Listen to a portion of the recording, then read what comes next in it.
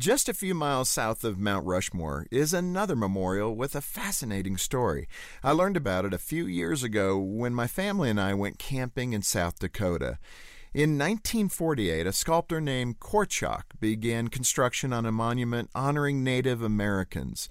The vision for the project included a mammoth-sized image of Chief Crazy Horse chiseled out of the mountain. By the time Korczak passed away in 1982, the project was nowhere near completion.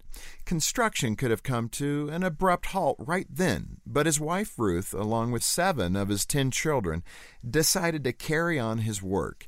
In 1998, the stone face of Crazy Horse was finally dedicated. What inspired me most about that story was how generations of Korczak's family stuck together through adversity to see their father's and now grandfather's vision through to the end.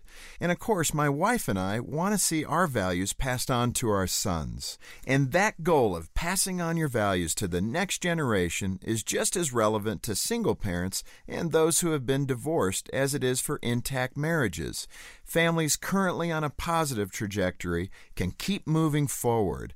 And for families who have faced dysfunction, they can write their family's course and say, "It stops with me." To help your family thrive, visit FocusOnTheFamily.com. I'm Jim Daly.